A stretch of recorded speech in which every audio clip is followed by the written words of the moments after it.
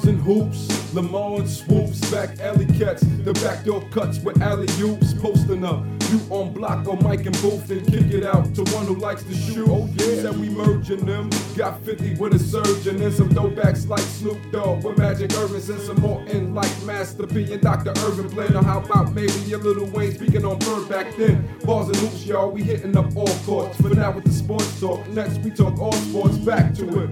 Got Jada and Jamal Croft, haters get crossed out, crossed up or crossed off. Actual facts, points of view that you never seen from your favorite artists, like talking about Gerald Green or Gerald Wallace. Whoever's on your favorite team, El Amin on the verses still be great on the name for B&H.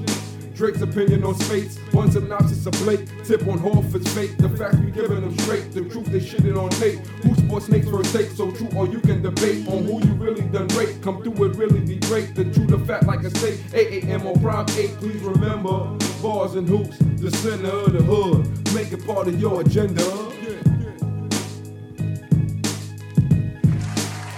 Yeah, y'all, what up? Bars and hoops, Stills the Great. Episode 5. On our agenda today, we're gonna cover, the current state of affairs in Knick land. We're also gonna talk about all the Los Angeles Lakers for real. We're definitely gonna revisit last year's draft class, the 2015-2016 NBA draft class. The draft reloaded.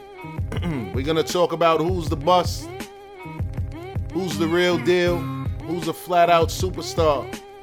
We're also going to touch on what I believe the best division in the NFL is, the NFC East. And we're going to also shed a little spotlight on two of my favorite players, man, of all time, man, that play their sport, Allen Iverson and Michael Vick. You know what I mean? Just the effect that they had on the hip-hop game. You know what I mean? But getting right to it, man. We're going to start with, of course, the current state of affairs in Knick land. As you all know, I am a Knick fan, die hard, you know what I mean? And I've been listening to a lot of pundits on their opinions of whose team it is now. It's a good problem to have, you know what I mean? Because once upon a time, the Knicks were the butt of everybody's jokes. Now that we finally drafted Kristaps Porzingis, everybody's quick to say, well, Melo should take a step back. It's Porzingis' team now. Like, it's going to hurt his development. I don't believe that. I do believe that, Carmelo Anthony does need to do a better job of, letting the game come to him now. He doesn't have to play isolation ball. But, habits are hard to break. Players, it's hard to change a player after 12, 13 years in the league. It's not just going to happen overnight. And I don't expect it to happen with Carmelo Anthony overnight. I didn't hear everybody talking about San Antonio was Kawhi Leonard's team when Tim Duncan was still there or Tony Parker was still there. They had a system in place that was working before Kawhi Leonard came there. Let the Knicks grow. Let Kristaps Porzingis grow. Let's not be quick to say, oh, it's his team or it's his team now, or you know what I mean, Carmelo's this and the Knicks should look to move Carmelo to help Porzingis development. No, that's the wrong thing to do because they didn't do that in San Antonio. They let Kawhi Leonard grow in that system, playing under Tony Parker and Tim Duncan, and he developed into who he is today. So let's give Kristaps Porzingis that same due process. You know what I mean? It shouldn't be whose team it is now. And he shouldn't be feeding into those questions of, is it your team now or is it not your team now? Because he'll fall out of favor with a lot of his teammates and guys that paid dues before him. So my advice to you, KP, if you're listening, don't get into the whose team it is now thing. Because at the end of the day, you're still a second-year player. Teams haven't really developed game plans to just completely shut you down because they still have to worry about Melo. You still have to worry about Derrick Rose and other players on that Knicks team. So, enjoy your fame, enjoy the attention that you're getting, but let's not get into the, oh, it's my team, or no matter if we're winning or not, as long as we're winning, I don't care whose team it is thing, because you're coming off as egotistical. You know what I mean? Not saying that you are, but it'll become that really quick in New York. Next on the list. With that being said, has Phil Jackson decided to take a step back after the infamous team meeting that was reported. You know, this infamous meeting happened about a couple of days before the Knicks actually went on that nice little run where they got back to 500. You know, guys were complaining about, you know, the triangle offense, and people were saying that Phil Jackson was present in a lot of practices when he didn't need to be there, and individually coaching players on the side, you know, which was kind of crazy, man, for your president to be in practice while the coach is trying to coach players. You're pulling individual players to the side, telling them this, that, and the third. You're giving guys books to read. Like, you know, your time has came and went, Phil. Like, if you wanted to coach, man, you should have coached. You made it clear that you can't coach anymore. You brought in Jeff Hornacek. Let him coach.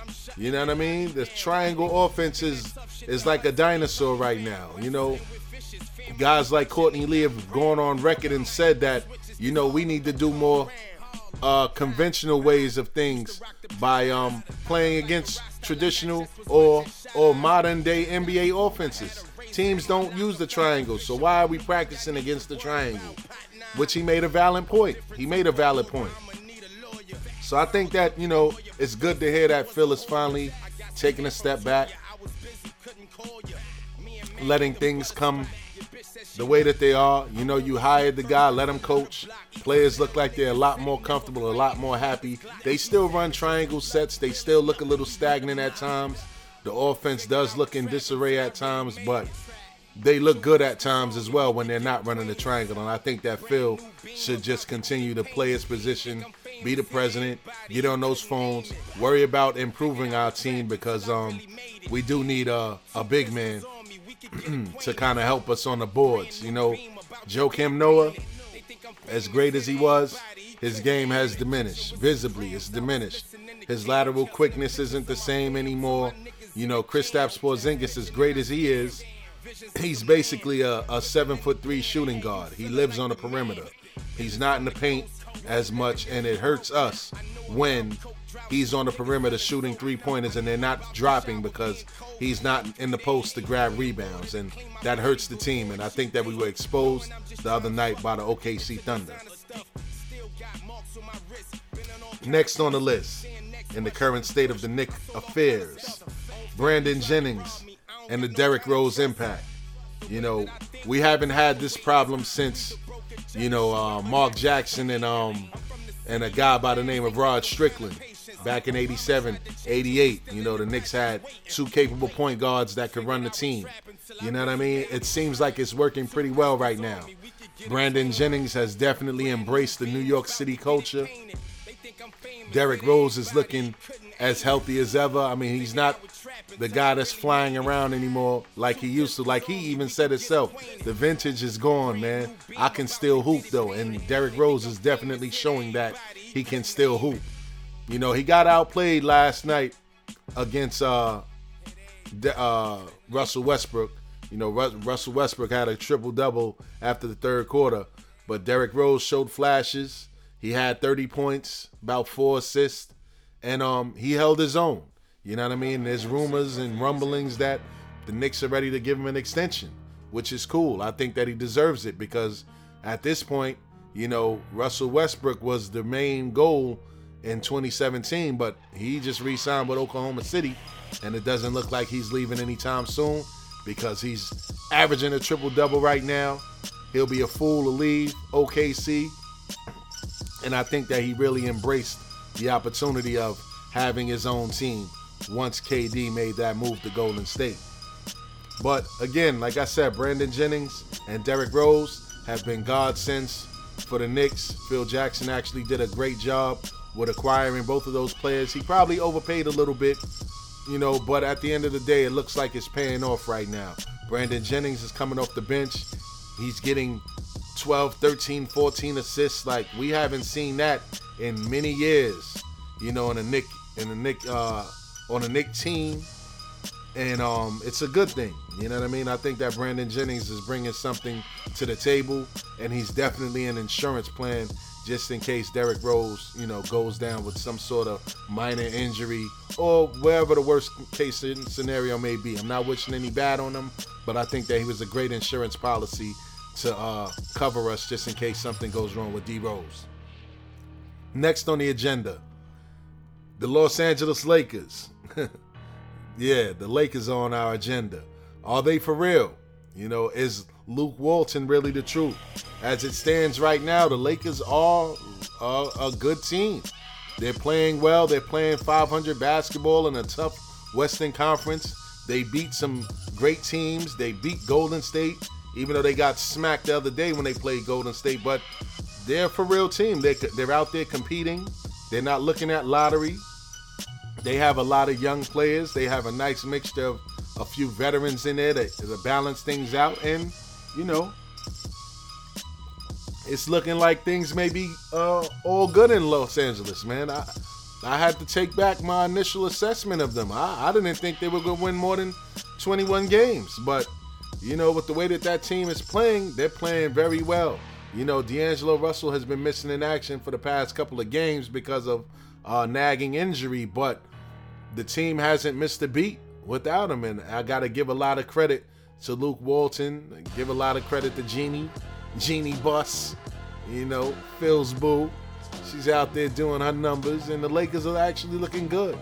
You got a lot of delusional Laker fans out there like, yeah, we're back, talking all crazy. Let's not get too ahead of ourselves, man.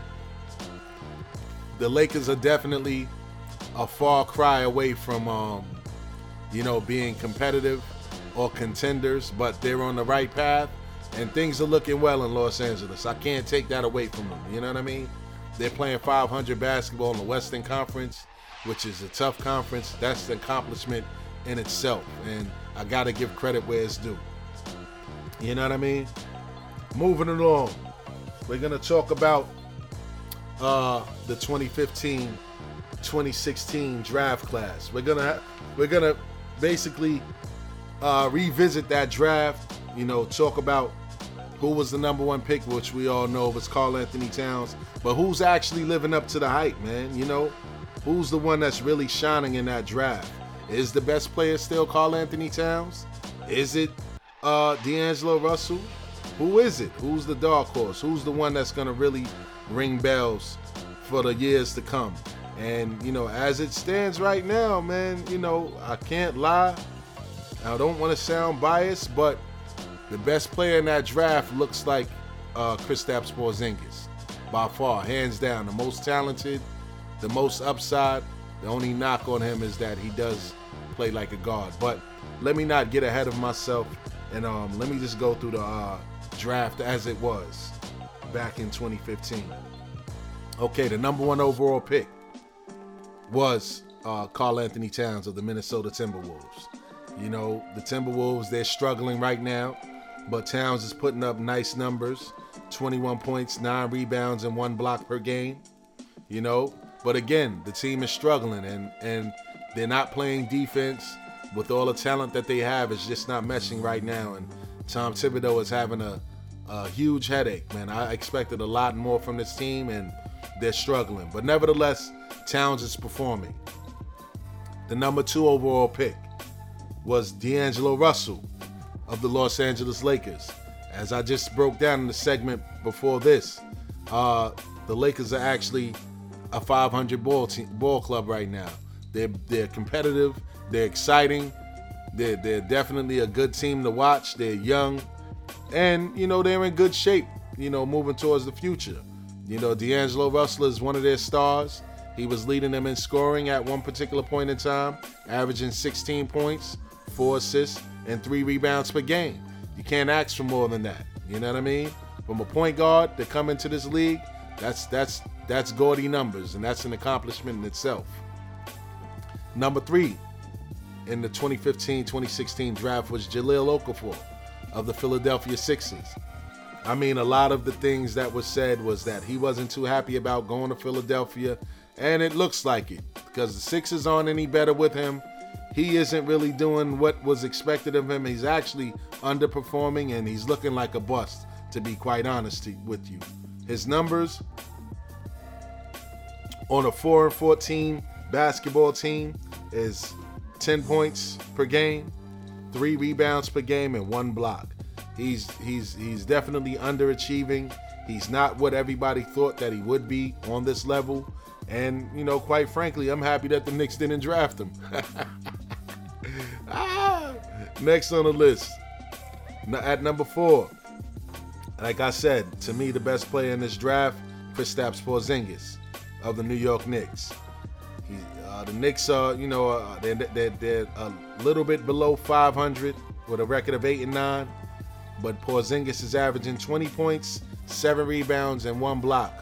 And he's clearly one of the most talented players on his team.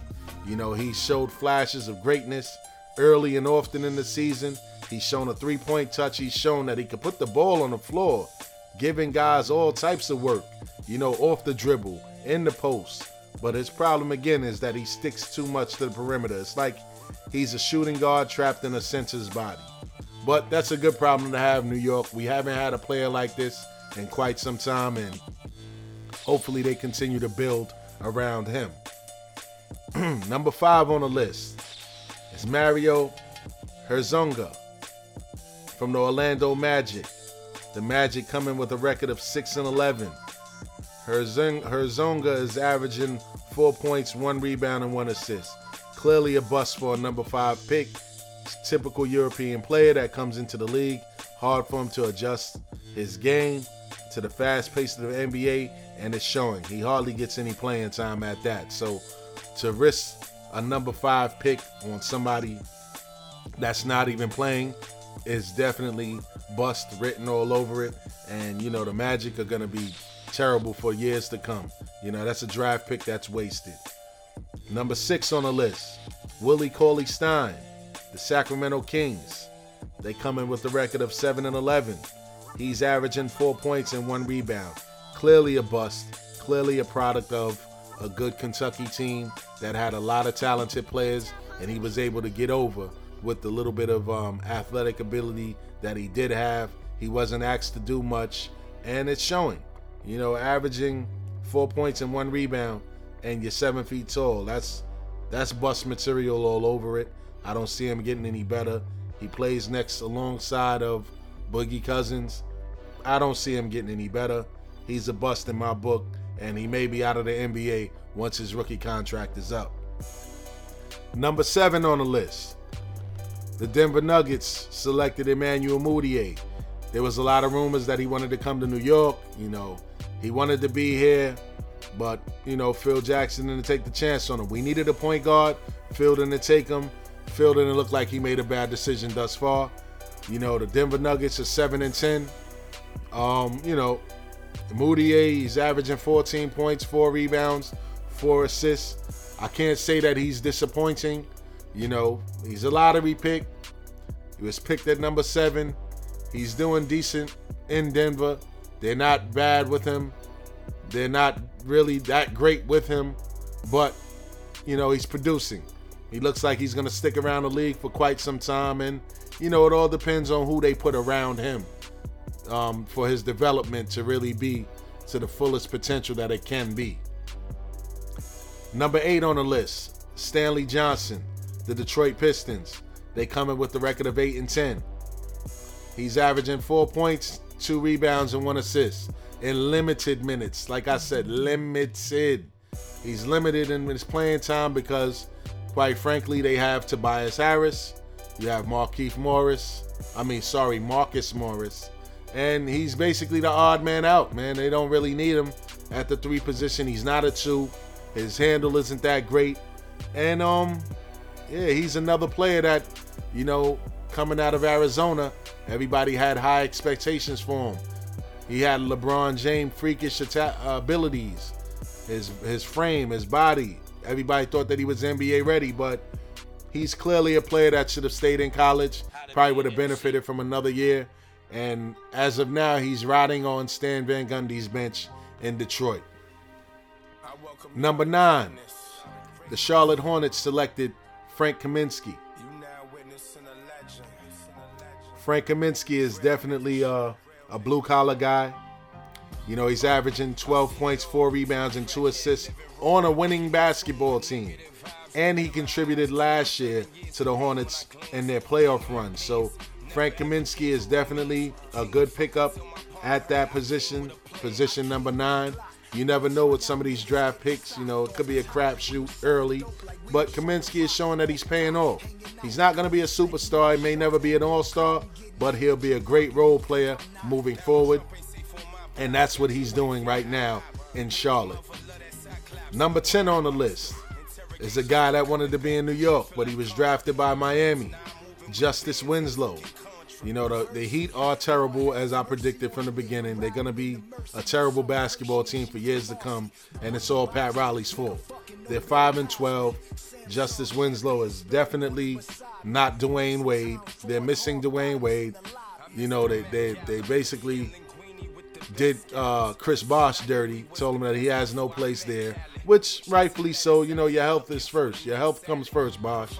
You need to get your health together before you think about shooting any basketballs. But right now, the Heat look like it's Hassan Whiteside's team. You know, a guy that was fresh out of the YMCA, you know, about 2-3 years ago. Now he's the highest paid player on the Miami Heat. And it doesn't look like it's paying off because the Heat are terrible. Justice Winslow is, he's averaging 11 points, 4 rebounds, 3 assists, and 1 steal. Pretty well-rounded all-around numbers, man. I can't say that he's a bust, but he's definitely a guy that should have stayed in college. And, you know, he'll be a journeyman at best, and he'll be a great role player for whatever team he ends up in because I don't see him lasting in Miami. Next on the list at number 11 was Miles Turner. Miles Turner was definitely a good player in college. He fell to number 11. I don't know how in this draft, but the Indiana Pacers got themselves a stud. He's definitely on pace to be an all-star. He reminds me of a young Chris Bosh. You know, he's averaging 14 points, 7 rebounds, 2 blocks, and 1 steal. He stepped up into the rebuilding Pacers organization, moved into their starting lineup as their center, and he's putting up numbers. He's a guy that you have to keep your eyes on. He's definitely on track to be a perennial all-star in this league, and he fits the bill of what these new big men are in the NBA. Finesse guys that can put the ball on the floor and shoot from the outside. And Miles Turner is definitely going to be a problem. Again, he's averaging great numbers. Like I told you before, 14, 7, 2, and 1. That's great numbers for a big man. And the Pacers got one, and he's definitely an all-star in the future. Number 13 on the list. No, I'm sorry. Number 12 on the list. Trey Lyles of the Utah Jazz. The Jazz are 10-8 with that vanilla team. They are 10-8 in the Western Conference. And, you know, I can't say it's all because of Trey Lyles because he is a role player right now for the team. He's doing pretty well off the bench. You know, he's averaging 8 points, 4 rebounds, and 1 assist. But again, he's another product of John Calipari's system in college where he had a bunch of all-stars together. And guys look a lot better than what they really were. But I can't knock him. He's in the league. He'll probably stick around the league. He reminds me of Jared Dudley. Is he going to be a superstar? No. All-star? Maybe not. Journeyman? Probably so. But he'll definitely be a solid role player wherever he goes. Next on the list, at number 13, Devin Booker, another Kentucky guy for the Phoenix Suns. Right now, the Suns are bottom of the barrel, 5-13. They're underachieving. They're probably going to blow that team up because they have a logjam at guard. You know, they have Eric Bledsoe. They have Devin Booker. You got Brandon Knight. You know, you have a logjam. Somebody has to go because they're all young and they all want the ball and, you know, they all want to score. So they have to do something. But as of now, Devin Booker is leading that team in scoring as a second-year guy. And he's averaging 19 points, 2 rebounds, and 2 assists a game. And he was the number 13 pick overall in the draft. As a shooting guard in the West, that's a great accomplishment. And Booker's going to be a stud. Possibly a superstar. Definitely an all-star. Phoenix, you have some light at the end of the tunnel, but it's a very long tunnel. And last but not least, at the 14th pick in the lottery draft of 2015 and 2016 was Cameron Payne, the Oklahoma City Thunder. He's been injured this year. He hasn't played thus far. The Thunder are 8-5 or 9-5, after they gave a shellacking to the Knicks the other day. But Cameron Payne actually was contributing last year for the Thunder in the playoffs when KD was there. So I would imagine when he comes back, he'll be a great addition to the team, and he'll continue to develop and grow. You know what I mean? So that was the original draft order in 2015, 2016. After some of the insight that I gave you on each pick, here's what I came up with for what the draft order should have been last year, based off of the performance that these players are putting on now. I'm going to start with the number 14 pick. And the number 14 pick would be Mario Hezonja. Typical, like I said, typical international player, struggling to adapt to the NBA game. He's clearly a bust thus far. Number 13, Willie Cauley-Stein. Again, he was a product of a great college system filled with other talented players. He's also a bust thus far. Number 12 on the list, Stanley Johnson. Like I said, he's shown flashes of being a solid player, but with the way that the Pistons rotation is set up at small forward, he's the odd man out. And unless he gets sent to a situation that can utilize his skills to the best of their ability, he's looking like a bust and possibly an overseas player in a year or two. Number 11, Trey Lyles. He's playing in a good system under Quinn Snyder. He's definitely a player that should have stayed in college. He's a decent all-around player, but nothing spectacular. He may have a solid pro career, and, he may eventually end up playing overseas or demoted to the D-League. Who knows? But, his numbers aren't or jaw-dropping. He's not, he's nothing spectacular. He's just a good ball player. Learned in a good system. He's in a good system now in Utah. But at best, he'll be a solid role player, moving forward. Number 10 is Cameron Payne. He's currently recovering from an injury. Like I said, when he comes back, I believe that he'll help the Oklahoma City Thunder. He'll add to their depth. I'm not going to say he's going to be a superstar or anything like that, but he definitely has the skill to be a role player in the league for a long time to come. Number 9, Frank Kaminsky. He basically stayed exactly where he was selected by the Charlotte Hornets at the number 9 position in our book. He's doing great things. He's playing his role well in Charlotte, and the team is winning. Can't ask for more than that from a draft pick. At number 8, dropping dramatically, tremendously, it's Jahlil Okafor. I'm not sure if it's just playing in Philadelphia or is it just that the rumors are true. His motor wasn't high coming into the draft, and he's showing that. To me, he's looking like a bust written all over it. He has the tools, he has the skills, but playing in Philadelphia, the city isn't going to wait, brother. They want to see results now, and if you're not bringing that to the table and if you're not playing to the best of your ability, they're going to let you know about it. You know what I mean? And, I feel bad for Okafor, but, it is what it is, bro. You got to come into this league as a man. Can't be a boy trying to develop into a man. It's not going to work. Next on the list, at number 7, is Justice Winslow. He dropped a couple of slots. Yes, Justice Winslow. Another guy, college player. Very good in college.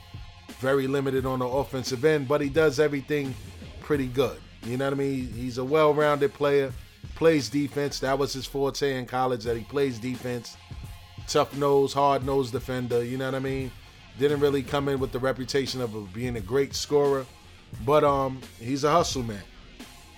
And the way that his career is shaping up so far, it looks like he's going to be a solid player moving forward.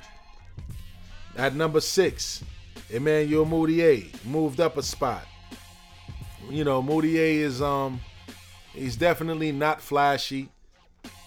He gets the job done. For a guy that didn't go to college, I mean, it's not a bad result for the Denver Nuggets, but, you know, it all depends on who they put around him to see where his true potential can really be. Because he's showing flashes of getting to the basket, finding an open man, and he can definitely score. And he looks like he plays a little defense, and he's very athletic, and that's all you can ask for from your point guard now. And he stands at 6'5", so he's at an advantage moving forward. Number 5, he dropped from number 2 to number 5, and that's D'Angelo Russell. You know, he's finally figured it out. You know, he found his jump shot. He's always been a big playmaker in college. That's what made me fall in love with his game when he was a college player. Just his vision as a whole, man. The kid, his vision is serious, man. And, you know, he's finally putting it together. And the Lakers definitely have one moving forward, man. I mean, I can't lie. I definitely thought that they were going to be a bottom of the barrel team, you know, heading into the season. But Luke Walton looks like he's the real deal, and he has the team playing well, with and without D'Angelo Russell. To me, he's going to be a superstar, flat out. You know, all of these older guards are starting to leave the league. You know, Tony Parker's the next one that's going to probably end up leaving soon. But, you know, D'Angelo Russell is going to be here for years to come. And I think that his game is only going to improve more and more to the point where he's a dominant force in the West Coast. At number 4 on the list, he moved up tremendously. His original place on the list on the draft board was, if I'm not mistaken, 11. On our board, we have him at number 4, and that's Miles Turner. You know, Miles Turner, as I said, he stepped right in this season into the starting lineup. Last year, he showed flashes of being good. This year, he's shown flashes of being great, and the Pacers definitely have one to build around. You know, it's exciting to have a team that has a veteran in Paul George and a young stud in Miles Turner, who doesn't look like he'll disappoint, you know, for years to come. As again, my comparisons when I speak of Miles Turner is Chris Bosh. He definitely reminds me of a Chris Bosh.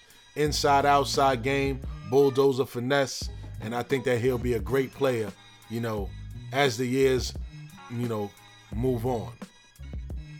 Next on the list, at number 3, and he moved all the way up. He moved all the way up from number 13 to number 3 on our board, and that's Devin Booker. You know, the Suns are definitely far from being contenders, but again, as I said, this kid can flat out score. You know, he's been asked to put the team on his shoulders last year when they had a bunch of injuries. Before Eric Bledsoe came back this year, Devin Booker was putting up good numbers. I know because I'm a fan in DraftKings and FanDuel, and Devin Booker was definitely putting up numbers last year. This year, the league is on notice, and he's still putting up numbers. So again, he's definitely going to be a perennial all-star in the Western Conference. And yeah, man, the Suns have bright light at the end of the tunnel, but that's a very long tunnel in Phoenix.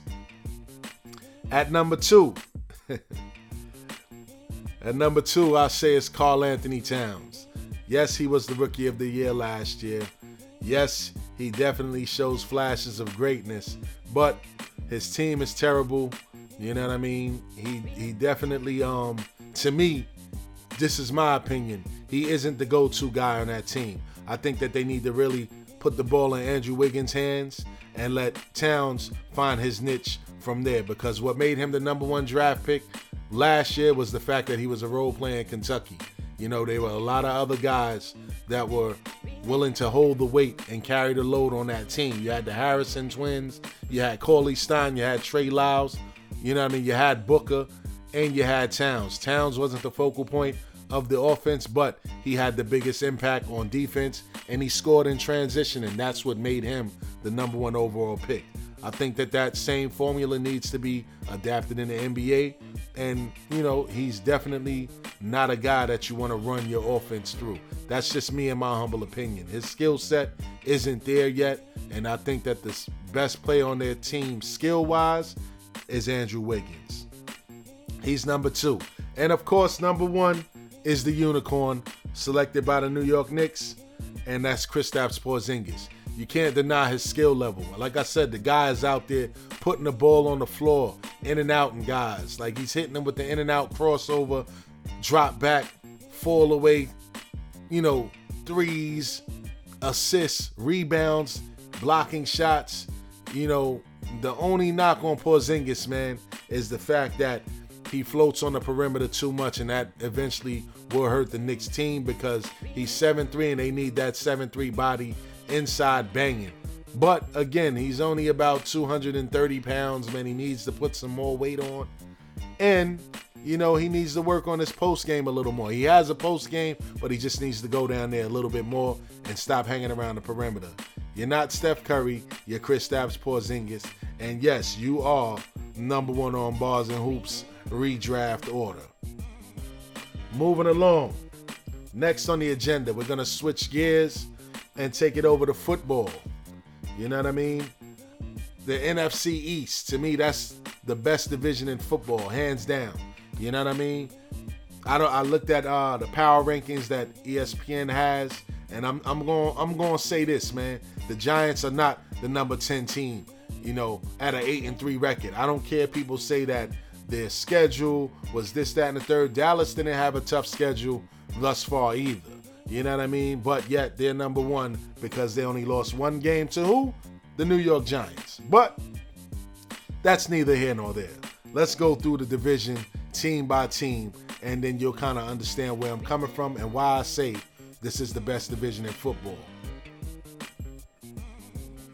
Number one on the list in the NFC East is, of course, without a doubt, the Dallas Cowboys. They're in the driver's seat. Dak Prescott has been named full-time starter.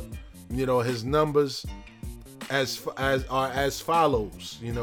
231 completions for 2,835 yards with 18 touchdowns and 2 interceptions. Those numbers are exceptional for a rookie. You know what I mean? Hands down, he's Rookie of the Year material. But the crazy part is that, he also has another person that can win Rookie of the Year. Will the NFL give these two co-Rookie of the Year honors for the first time in history on the same team at that? And I'm talking about Ezekiel Elliott. To me, he's better than Emmitt Smith already in his rookie year. And I know a lot of people will kill me like, what are you talking about, man? He's better than Emmitt Smith. Emmitt Smith is a Hall of Famer.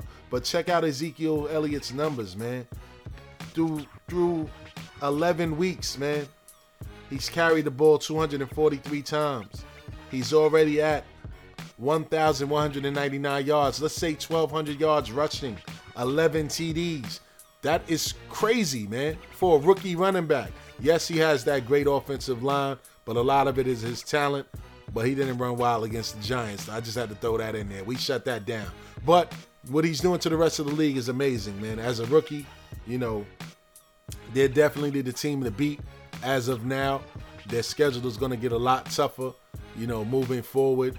I just can't wait for 2 weeks for that showdown with the New York Giants, you know what I mean? In Meadowlands, in MetLife Stadium, Giant Stadium, you know what I mean? That game is pretty much going to probably determine the NFC East champions. And I'm very confident that the Giants will prevail. Next on the list, without further ado, is the New York Giants, coming in with the record of 8-3. The Giants have won 6 straight games, and the defense is red hot, but the power rankings have them at number 10. They actually dropped after they beat the Cleveland Browns. Like, so what? They beat the Browns. They beat the teams that's put on their schedule. And how do you actually drop in ranking after winning? That makes no sense. That's craziness, man. And, I got to give props to, Ben McAdoo. I was killing him at first, you know what I mean? Like, what is he doing? They weren't getting Odell Beckham Jr. the ball. The defense was looking crazy, even though that's Steve Spagnuolo's job. The defense was looking crazy, but, in due time, the team actually got it together. And one of the biggest impacts on this team is Odell Beckham Jr. During the 6-game winning streak, his numbers are as follows: 58 targets, 38 receptions, 556 yards, and 7 touchdowns. He was only targeted 51 times during the first 5 games of the year. And he had 27 receptions for 359 yards and 1 touchdown. I'm going to repeat his stat line again. The past 6 games, he was targeted 58 times, which was slightly more than he was targeted the first 5 games, but the results are drastically different. 38 receptions, 556 yards, 7 TDs. That boy is playing like a madman right now, man. And you can't deny him, man. He's arguably one of the best receivers in the NFL. And I do believe that eventually he will be the best receiver that the league has ever seen. He's talented, man. You got to give it to him, man. The head and shoulders thing, dance fever, you could call him whatever you want to call him. The boy can flat out play. You know what I mean? And you can't take that from him. And he's one of the main reasons why the Giants turned their season around. Next on the list, number 3, the Washington Redskins, coming in with a record of 6 wins, 4 losses, and 1 tie. The 1 tie is definitely going to hurt their chances of making the playoffs as a wild card team, but they've been dominant at home. Their defense comes to play every week, and Kirk Cousins has definitely taken ownership of the team. I got to give it to him. That guy is out there slinging that ball like it was crack in the 80s. You can't deny him. They are playing better with him now than they did in the beginning of the season. I guess he had, issues trying to live up to the contract that he received, but it's paying dividends now. And, moving forward, they may not make the playoffs this year, but the Redskins will definitely be a force to reckon with for years to come. And Kirk Cousins will be the quarterback of the future for them. Last on the list, but not least, is the Philadelphia Eagles. They come in with the record of 5-5. And let's be clear, nobody had any real expectations for this team, when they first started the season. You know what I mean? Nobody really had any expectations for them. They got rid of Sam Bradford. They got rid of all of their players. They got rid of Chip Kelly. You know what I mean? They definitely got rid of DeMarco Murray. Nobody had any real expectations for this team. And they have exceeded the expectations of the team with the 5-5 record and a rookie quarterback in Carson Wentz, who looks like he's going to be the real deal. They've stumbled the past couple of weeks, but the Eagles can definitely go into any stadium and win on any given Sunday in this league with the way that the parity is set up around the league. And I do believe that, with that defense that they have, if they keep that squad together, they're going to be problems for years to come. And I mean years to come, man. The NFC East is definitely, pound for pound, the best the best division in football. You know what I mean? And that we can debate that all day. You go down any division, team for team, and give me a better division, from top to bottom. I don't think you can find it. What's another division? The AFC East? No. New England continues to dominate that division. What are you going to say? The AFC West? You may have an argument there, but again, you don't have a great combination of both offense and defense dominating in one division. You know what I mean? Like the NFC East. So on that note, we're going to switch gears, and I'm just going to, have a personal moment and talk about, a couple of players, like I said, man, that was influential to their sports, man, and they don't get enough credit because of mistakes that they've made in the past, or they quote unquote kept it too real. And I just got to give a shout out to Michael Vick and to Allen Iverson, man. Allen Iverson and Michael Vick were definitely 2 icons, both in sports and in the hip hop community. You know what I mean? Those guys, man, they took the world by storm with their athletic ability, with the way that they handled themselves on the court and on the field. I mean, off the field and off the court were, separate stories, but they were very influential in hip-hop culture. Back in, when they first came into the leagues, respectively, you couldn't turn the TV on and not see any highlights with both of these guys, starring in the clip. Or you couldn't turn to any video station and not see an actual hip-hop video without one or both of these guys in the video as a feature. You know what I mean? They just brought a different swag to their professions. You know what I mean? The way that they dressed. You know what I mean? Even though, David Stern put that policy into play because Allen Iverson was at the podium with big chains, baggy jeans, and bandanas on, looking ignorant. But he made a statement of this is who he is, and he wasn't changing who he is because he can shoot a basketball. And maybe that ended up hurting him. You know what I mean? The whole practice, and we talking about practice line that they, kill him in commercials to this day about, and in different segments on sports outlets, they kill him for that. But Allen Iverson is who he is, man. And, we probably will never see another guy like that to come along in the NBA and do it at the way that he did it. He was a physical little guy. You know what I mean? He wasn't like a big guy that came into the league. He was a physical little guy that wasn't afraid of contact, and that comes from his background in football. And I heard to the grapevine that he wasn't a bad football player either. He was another Michael Vick. Them Virginia guys, man, they definitely held their own on the football field, and he was definitely a talent to watch, both on the football field and on the basketball court. Moving over to Michael Vick, same thing, man. Michael Vick took the league by storm, man. Michael Vick was the actual cheat code in one of the Madden games, man. That guy get to the outside, man. You wasn't catching him. I don't care what you did. You wasn't catching Michael Vick, man. And, the whole dog fighting thing, man, that kind of tarnished his career and kind of ruined him. But, we're talking about a country that at the end of the day could show more sympathy for a gorilla than they could for a young man losing his life by the hands of police officers being reckless in the streets. I'm not going to get too political with that, but let's always keep that in mind. And I really think that Michael Vick caught the raw end of the deal. What he did was wrong. I'm not condoning it. You know what I mean? I'm definitely not condoning what he did as right, but I do believe that he should be on an NFL roster right now as quarterback. If it's not a starter, it could definitely be as a reserve guy. You know what I mean? But again, man, those two guys, man, I just had to go on my little 5-minute soapbox to talk about my appreciation for those two guys because they did a lot for the culture that I love, and that's the hip-hop culture. So on that note, I'm gonna wrap things up, man. Hopefully you enjoyed my segment today. You know what I mean? I'm gonna leave you on this note. Life is all about love and hate, man. The key to life is making sure that the love outweighs the hate. And everything will be straight, baby. And that stills the great. Uno.